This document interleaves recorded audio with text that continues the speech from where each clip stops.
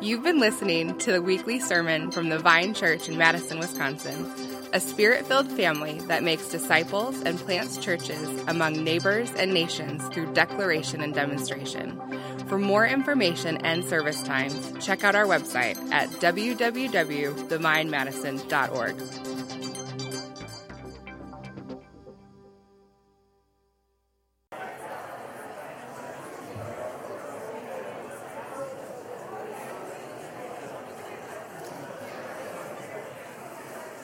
Well, good morning, Vine family. How are you this morning? Wow, good morning, Vine family. How are you? Yes, there it is. There it is. I always hate breaking up the meet and greet. And so at Eastside Church, where I'm a pastor, we just don't even have one. Because it just makes me feel so terrible every Sunday breaking it up. But my name is Ben Hacker, and I'm a pastor at Eastside Church. If my face is unfamiliar to you, it's because you've come in the last 4 months or so. We planted out in August officially. First services started in September. On the east side, we meet every other week at Lowell Elementary School, and then every other week we split off into what we call neighborhood churches, and we meet in 3 different neighborhoods now on the east side of Madison. And it has been so neat to see God move and work. And so we had our first baptism last month of someone who's come to faith since our public launch. And so praise God, he's moving on the east side. It was so exciting to see that. And we're just now about to put forward 2 guys as elders in training, is what we call them, elder candidates, to borrow the language from here. And so God is moving. It's a deep work. I think myself personally and for Michael, this has been a season where you've just seen God do amazing things. And also just seeing him get some real heart work done in our lives. And so your prayers have not been wasted. Don't stop. Please keep praying, even all the more fervently as we get into 2020. And I just want to take a moment before I start today to say there's been this certain steadiness that we've experienced through this time. God's grace at work, but also our DNA coming through. And so I just want to take a moment, Vine family, and tell you that God's grace is at work, and we have good tracks to run on because of your faithfulness to the gospel, because of your faithfulness to work that out in community, and your faithfulness to always be on mission.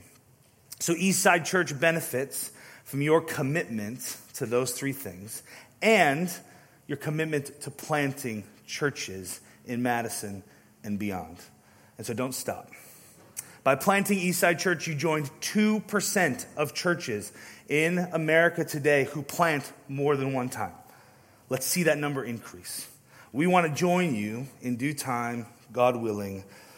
And ultimately, this morning, as we look at kind of the second part of this 2-week mini-series on God's Word, it's faithfulness to God's Word that actually results in more churches being planted. And so as we start 2020, we want to zero in on this blessing that comes from listening to and living out and living according to God's Word. The Christian life is about seeking that out, submitting to it. We want to put this Word above us as we seek to live. As Zach pointed out, happiness is in its realest when God is at his nearest. And he's nowhere more near to us in a tangible way than when we open his word to meet with him. And so we're going to do just that this morning as we explore what it looks like to put the word into action in our lives. Brian mentioned New Year's resolutions, and in a room this size, I have no doubt that we're all over the map when it comes to spending time with God in his word as part of our New Year's resolutions. And maybe all of yours have already been broken. It is the 5th of the month, after all. But that's okay. And if spending more time in God's Word is part of your New Year's resolution, drink deep this morning. And if not, drink deep this morning. Since the New Year bell has rung last Sunday, maybe you're aiming to read through the whole Bible this year with the Vine, stay on track. Maybe you're already off track, as I mentioned. But wherever you are, it's not about perfection. It's about faithfulness. It's about walking and living in light of who God is and what he says. And so let me pray for us this morning, and then we're going to look and open God's word together. God, I'm grateful to be here with these people, some faces familiar, some not familiar to me this morning, but we are gathered in your presence. And as we open your word, I pray that you would help me to faithfully communicate this passage of Scripture this morning, that we would hear it together and be able to put it into practice. God, you are so wise and so smart, and we want to submit to your sovereignty this morning. You have orchestrated this gathering. It is no surprise that everyone in this room is here this morning and sitting under your word, that this passage is being preached. You know the seasons, the places of our lives, the boundaries that you've defined. And so would you, out of your love for us, bring us closer to you and to one another this morning. We love you, God, and we're eager to hear from you now. It's in Christ's name we pray. Amen. So if you'd turn in your Bibles or open up your app to James. So it's a little book tucked in between Hebrews and 1st, 2nd, and 3rd John in your Bible.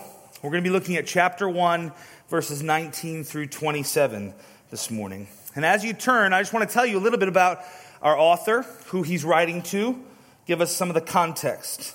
One of the principles that we've been teaching the Eastside people over the last year and a half is that the Bible was written for us, but not written to us. And so understanding the context that it was written in, understanding the original audience is helpful. And it's going to help us this morning as we unpack James 1, 19 through 27. And it's going to prevent us from misinterpreting what God is saying, and it'll keep our response in line with what he's asking us to do this morning.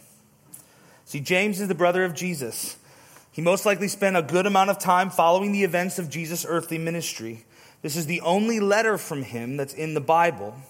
And in it, he's writing to the 12 tribes of the dispersion. These are Jews who'd been scattered throughout the known world at the time, and they're far from home, from family, from familiar land, from like-minded people. Their world is not unlike the world that we're living in right now. As the years go on, I think it becomes clearer and clearer that this world is not our home. And we, like them, without question, are in need of encouragement, comfort, and hope. James is all of those things, but he's not flowery in his delivery. We're going to see this morning that he gets to the point. He continuously calls the Christian community to a life of contrast with the culture around them. He's calling them out of conformity in the same way that his big brother Jesus did. We know a bit about James that would be helpful to us. We know he was devout. He was known for his piety, his mercy. He was known for living like Jesus, set apart from the culture of the day, for faith, for ministry. He doesn't have the warmth of John. He's not eloquent or scholarly like Paul. He doesn't address the leadership of the church with the same kind of authority that Peter does. But he's clear, he's straightforward, and very Godward in his writing. And that's a really good thing for us this morning. James has a high view of God's word.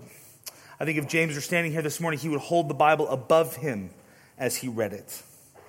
And so we're going to see through James this morning, as we read verses 19 through 27 and unpack it, that this word that we have, we are called to respond to.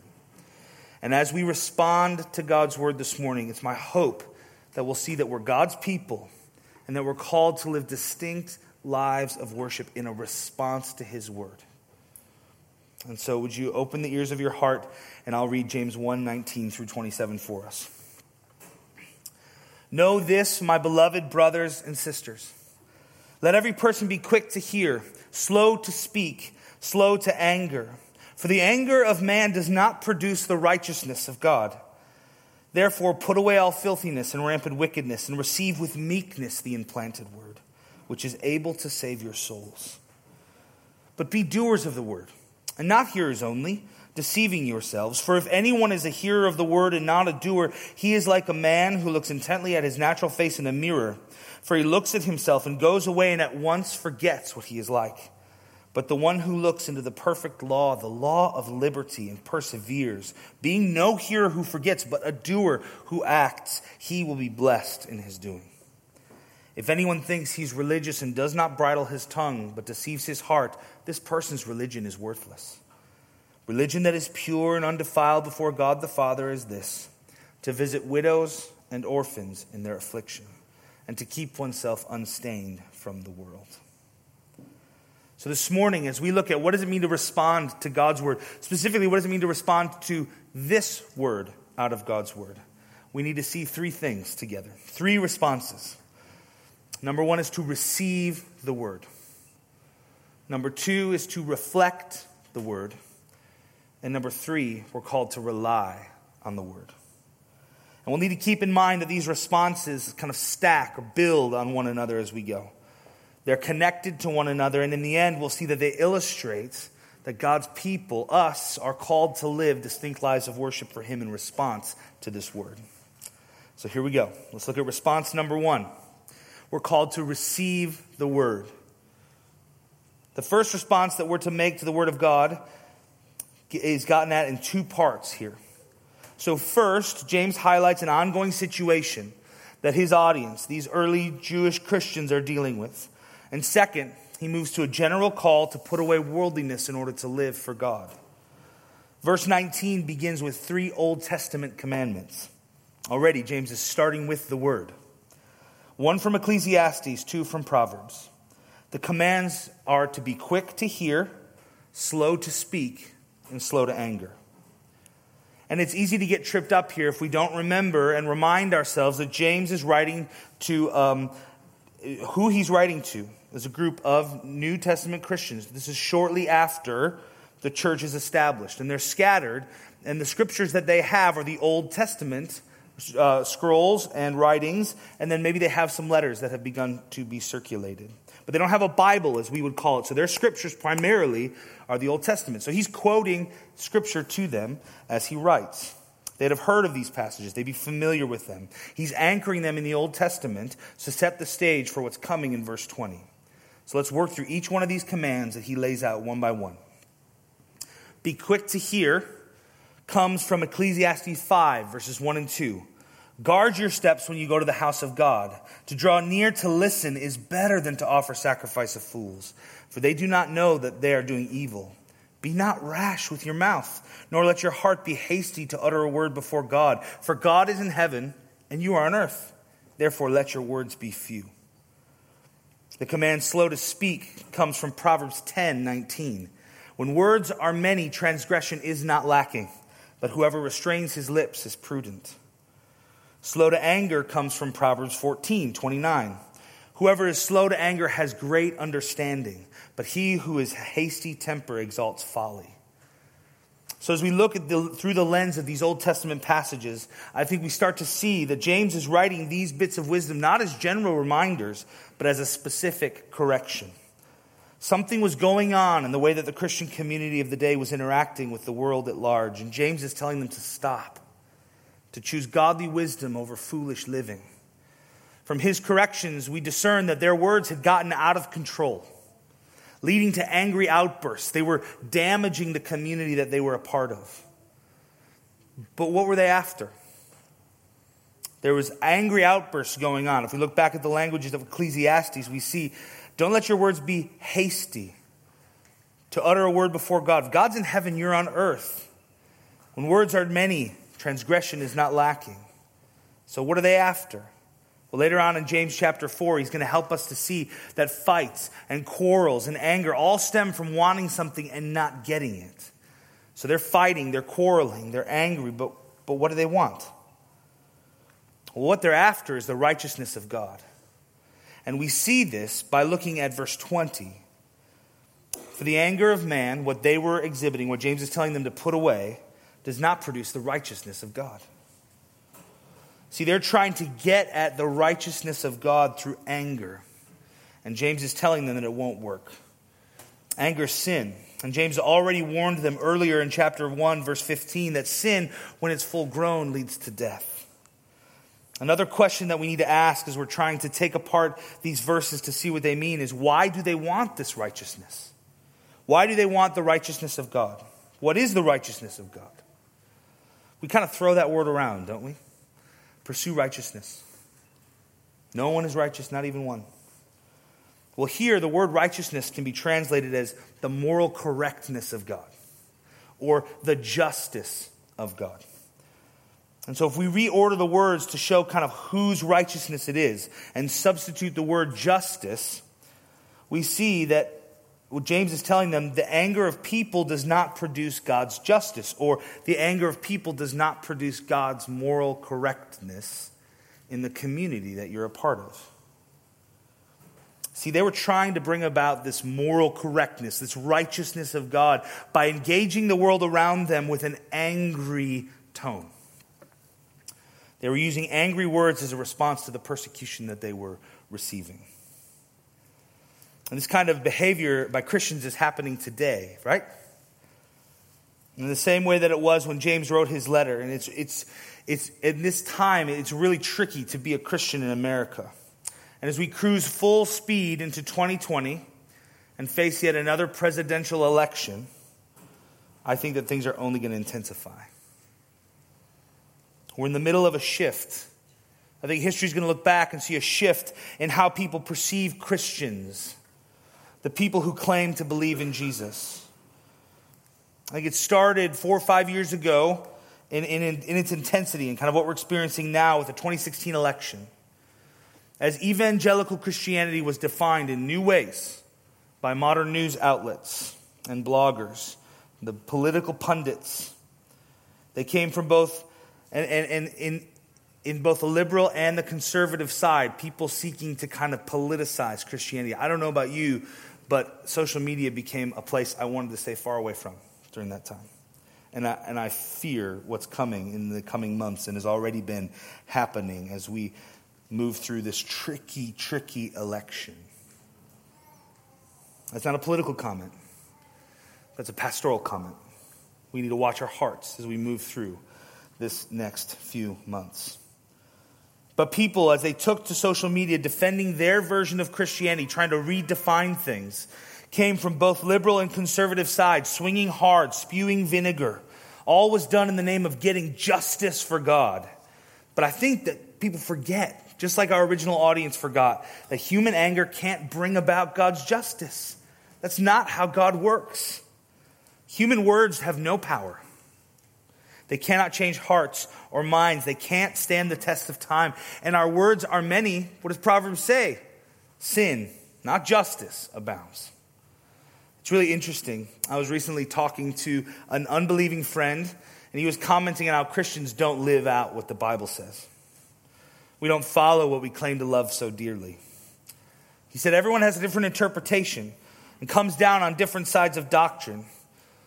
You see, this guy doesn't have any real knowledge of Scripture, but it doesn't stop him from rightly seeing that all the words flying around miss the mark of truth and don't produce anything like righteousness, justice, or moral correctness, or at the very least, all of the words flying around that he's been exposed to have had no impact on his heart.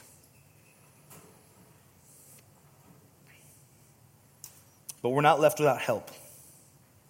As we seek to let God's word speak for itself, look at verse 21. Therefore, put away all filthiness and rampant wickedness and receive with meekness the implanted word, which is able to save your souls.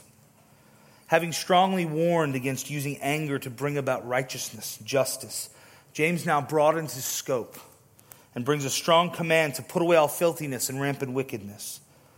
It's a holistic call to stop living like the world. It's a call in line with commands against anger, but much more broad and far-reaching. This is a call to finish turning from anger, making it possible to receive with meekness or humility the implanted word. Humility is easily defined as the opposite of anger, isn't it? I mean, they're like two channels of music panned in stereo. One is on this side and one is on this side. And humility is necessary in order to set up receiving of what James calls the implanted word. So let's pause for a moment and think about what it means to receive something that's implanted, okay?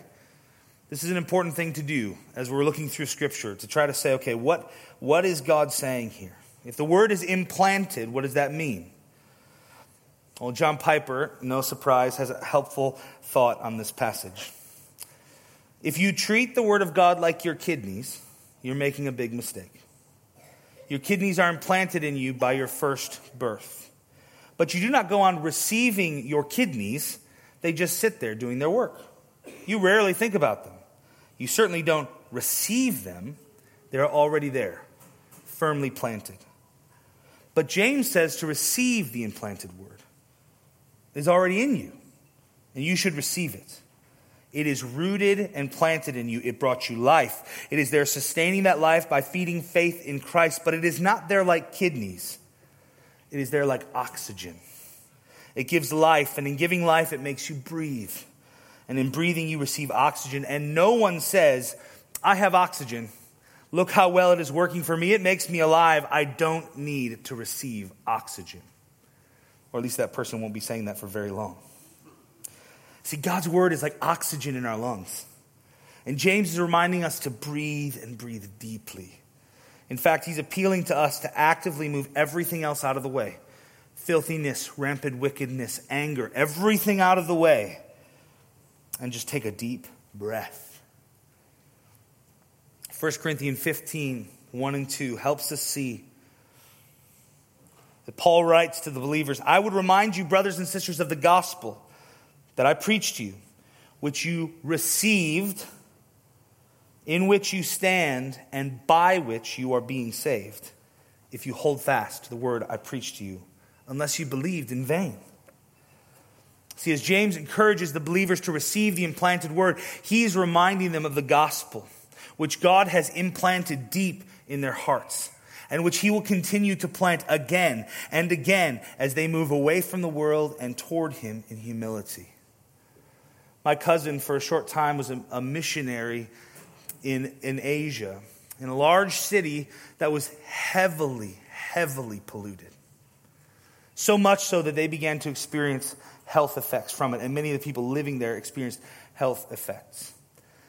And they noticed that as they traveled away from the city into the country, occasionally on holiday, that it would become easier to breathe as they got further away from the city.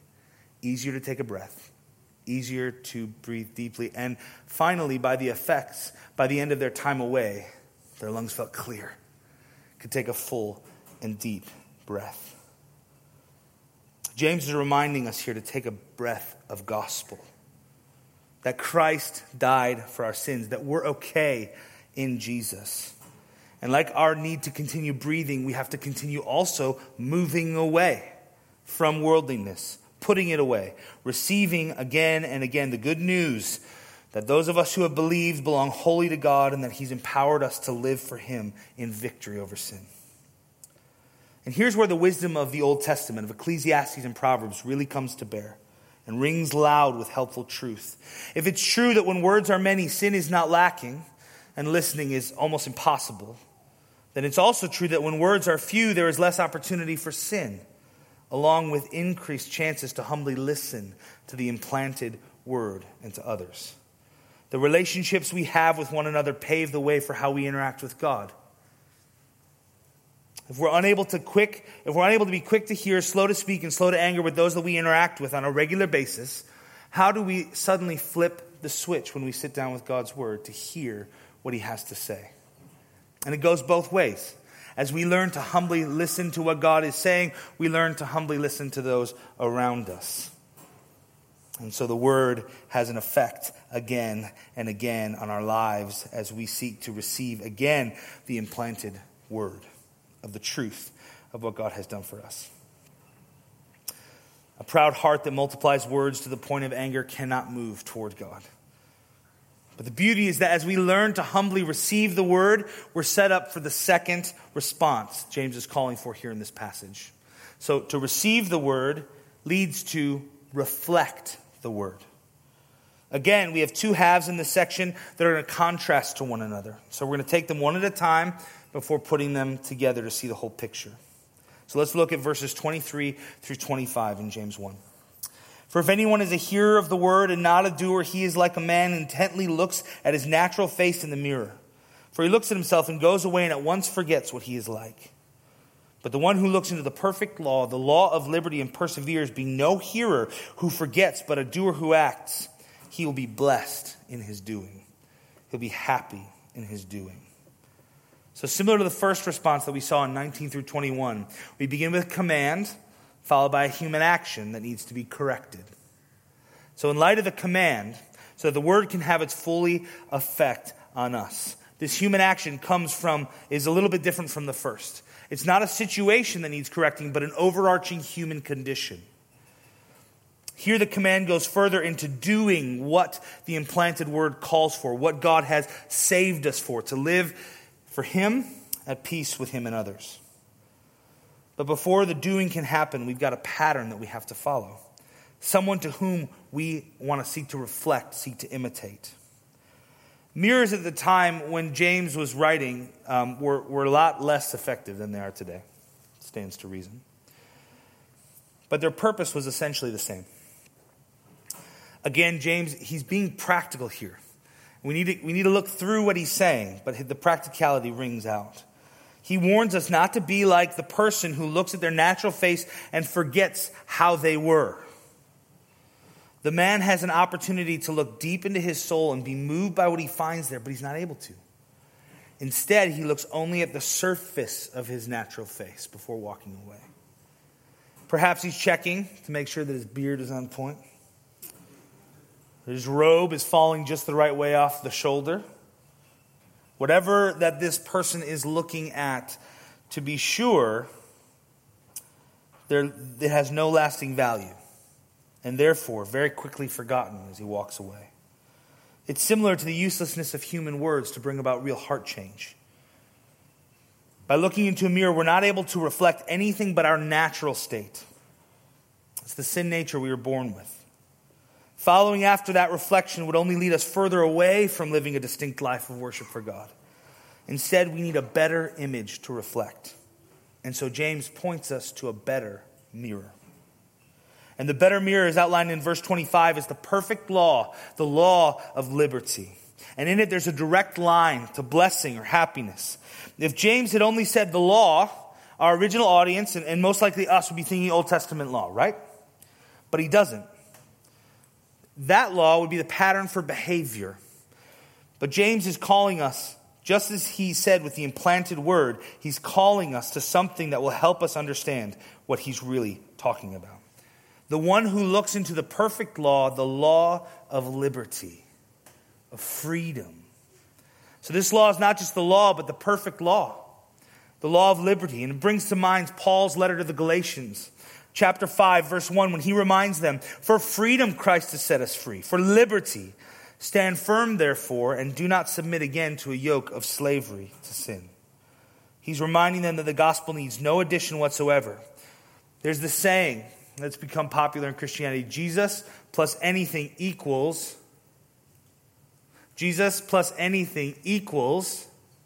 nothing. You all knew it, I know. Second service will get it, it'll be okay. There's coffee available outside. See, that's Paul's point, and it's James' point. And it's really what we need to see this morning. The perfect law, the law of liberty here, is the written law as lived out perfectly by Jesus. Do you guys remember last summer? Do you remember the Sermon on the Mount? All that God prescribed for living out, and Jesus has fulfilled it all, right? Died in our place. The implanted word, the gospel, reminds us of this. And it speaks the full and complete message that we belong to God and that he's at work in us to make us more like Jesus. So here James is actually taking the written law, which isn't powerful on its own, and pointing us towards Jesus so that we would understand that the law plus Jesus equals perfection, equals freedom. Jesus came to fulfill that law, to bring us into right relationship with God. So the good news for our original audience and for us today is that we can look into this mirror and we don't see a blank face looking back at us. We don't see a broken human face looking back at us.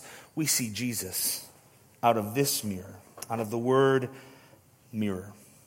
And so when we hear again the gospel message, we see the image of Christ, perfect because we're not, slain so that we didn't have to, risen to powerful, reigning so that we could worship him as our King.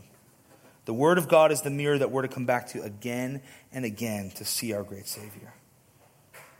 And when we first begin to look into this mirror, we're very aware of the stark contrast between our natural image and the image that we see reflected of Christ.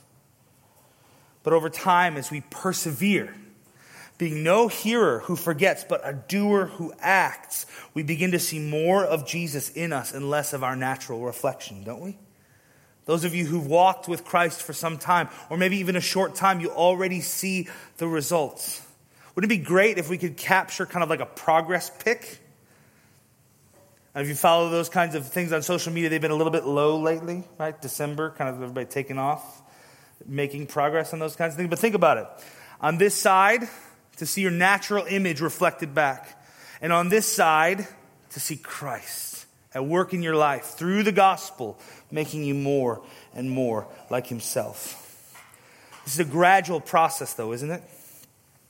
Jesus breathing life into us over and over again, helping us to grow degree by tiny degree to be more like himself. And those degrees seem really tiny sometimes. But it requires us to come back again and again, empowered by grace to Jesus, in order to experience the sweetness that is the word implanted in us. And make no mistake, but that's the blessing that James is talking about. Being no hearer who forgets, but a doer who acts, he will be blessed in his doing. This means that as we listen for and receive the implanted word in light of the perfect law of liberty, we are blessed by the result. We become more and more like Jesus, and that is a happy thing. It's true for both this life and the one to come, because in the end, the purpose for us becoming more and more like Jesus is because one day we will be with him. And our desire to work out God's justice on our own out of anger will be gone. And even our natural reflection will be a distant memory and will be perfect like Jesus. Physically, having a heart changed for good that doesn't want to sin anymore. Always living this distinct life of worship for God. It's going to be glorious. It's going to be amazing. But it comes out of response as we seek to receive the word, reflect the word, and rely on the word together. And so these last few verses of James, we're going to move through, and then I want to talk about what does it look like practically in your life to be in this word. If anyone thinks he is religious and does not bridle his tongue but deceives his heart, this person's religion is worthless. Religion that is pure and undefiled before God the Father is this: to visit orphans and widows in their affliction, and to keep oneself unstained from the world. As James begins this summary he's been teaching us, he again leads with how important our tongue is. And I think he does this as a last reminder. Remember, he's kind of putting both of these first 2 points together, emphasizing a need to rely on the word. Last week, Zach quoted a little bit later in James chapter 3, verse 5, where he talked about the effect of the tongue. So also the tongue is a small member, yet it boasts of great things. And how great a forest is set ablaze by such a small fire. James is most likely aware of his own need to control his tongue. Remember at the beginning, he doesn't pull punches. He cuts quick. But as he's correcting these early believers, whatever's on his mind, we can be sure that his desire for them and for us is that we would imitate Jesus' way of life. That we would rely on the word in the same way that Jesus did. That God would be the focal point of all of our waking up, our lying down, our moving here and there. And that we would be a light for God in a dark world that's not our home.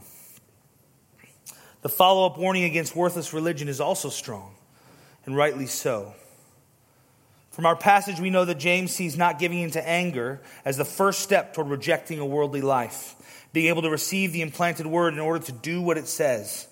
And this is the foundation for demonstrating reliance on Jesus and taking the next steps of living like Jesus. After putting down selfishness, we're able to pursue the kind of living that James calls us to in verse 27. The religion that's pure and undefiled. These two real-world examples actually sum up Jesus' character beautifully, don't they? Visit orphans and widows in their affliction, and keep oneself unstained from the world. I can imagine that as James is writing this, he might even be remembering the scene of Jesus with the woman at the well, or gathering the children to himself, the parable of the Good Samaritan, or even the time that Jesus allowed a prostitute to anoint his feet with oil in front of the religious leaders and then forgave her sins. No doubt Jesus has left an impression on James of what it looks like to live like him. See, we're not to live angry but humble. We're not to live cruel but merciful. We're not to live wicked, but holy. The beauty of these characteristics is that they're a good indication of how our lives are lining up with God's word, aren't they? So God calls us to live like Christ in his word, to fulfill all of what he's asked us. But we can't. And we certainly can't do it without action. The co-founder of Alcoholics Anonymous, Bill Wilson, is credited with coining this famous phrase: you cannot think your way into right actions, but you can act your way into right thinking. For James, both faith and action go hand in hand. It's often a feather that people kind of put in his cap. As we see Jesus' character as both the outcome and the starting point for us. But what he would say is not that we can get this outcome on our own. We can't will or muscle or buy our way to greater obedience to God's word in 2020. These characteristics of Jesus serve as a spiritual gut check of sorts. And a lot has been made of these two examples that James gives us, right? But we need to see this as similar to Paul's list of the spiritual gifts. So visiting widows and orphans in their affliction is not a comprehensive list of what mercy looks like. Instead, similar to the spiritual gifts, it's a work of God deep in our hearts that manifests itself in something real, something tangible. And it comes by relying on God's word. And what's clear is that, and non-negotiable, is that we would live with this posture of mercy towards those who need it most, like Jesus. And the beauty of all of this, for us that would put their faith in Jesus, is that we have him. We have the living, implanted word, the perfect law of liberty. He's our help. And as we humbly receive him daily and eager look to him daily, we will become more like him daily, even if seemingly slow going. A mentor of mine once told me, Ben, sometimes the best you can do is to simply lean in the right direction. So as we close this morning, I want to encourage you to press into God's word this new year. I know it's a battle. It's a battle for me to spend daily time in God's word. I was reflecting this morning, our oldest just turned 8, and I was reflecting back on what it was like kind of pre-kids. Man, it's like 5 days a week, 6 days a week. Now I struggle for 4, if I'm honest. So what stands in between you and I? This is something that I learned a long time ago, and I just want to offer it out to you. 2 things that are really helpful. Have a plan and have a place. And so plan. My plan is the Eastside Daily Bible Reading Plan. I think I saw recently that you guys are reading through the Bible this next year. Laurel, is that right? Jump on that train. And this is what we've told people at Eastside. Don't worry if you miss a day. Don't try to catch up. Just go to the next day. Just go to the next day. What's important is not that you're perfect, that you have all the tick marks on your list. But what's important is that you're meeting with God. And so meet with God. Have a plan. The second is a place. When it comes to place, these are just things that are helpful for me. You have to kind of work this out. My place is my living room. It's very close to my bedroom. Make it easy for me to get there. It's early in the morning. I know it's not everybody's jam. It doesn't have to be. I have my Bible and my journal on a specific shelf in our living room, so I know where it's at. So even in my pre-coffee state, I could find it if I need to. Though I rarely do pre-coffee because I just know that God knows that I'm feeble and need help. And so I've just resigned myself to that. And then another thing that I found helpful years ago is that I don't read the same translation in the morning that I do later on when my brain is fully awake. And so I've really found the CSB to be helpful. I read the ESV most of the time, so I'm preaching out of this morning. But the CSB is really helpful. It kind of has more phrases. They've made some of the decisions for you. The NLT is another one that I've used. And if that's heresy to you, that's okay. But it's helpful to just kind of realize our weakness and just come humbly before God. And then I'll sneak a third P in there, which is pray. Ask God, like the psalmist, God, would you help me see wonderful things in your word? And then ask somebody in your household or city group to help hold you accountable. Again, to faithfulness, not perfection, faithfulness. Because as we seek to live lives of distinct worship for God, we need to receive the Word, to reflect the Word, and to rely on the Word so that we can live like Jesus. And if you're well in stride, keep it up. If you stalled over the holidays, pick it back up. If you're stuck and you don't know where to start, just lean and ask somebody to help. Wherever you are, remember that God is for you and eager to provide grace. Let's pray. Oh, Father, would you help us to live holy and upright lives before you, in front of one another and the watching world. Help us follow hard after the example of Jesus, our big brother, the one who brought this good news to bear into our lives.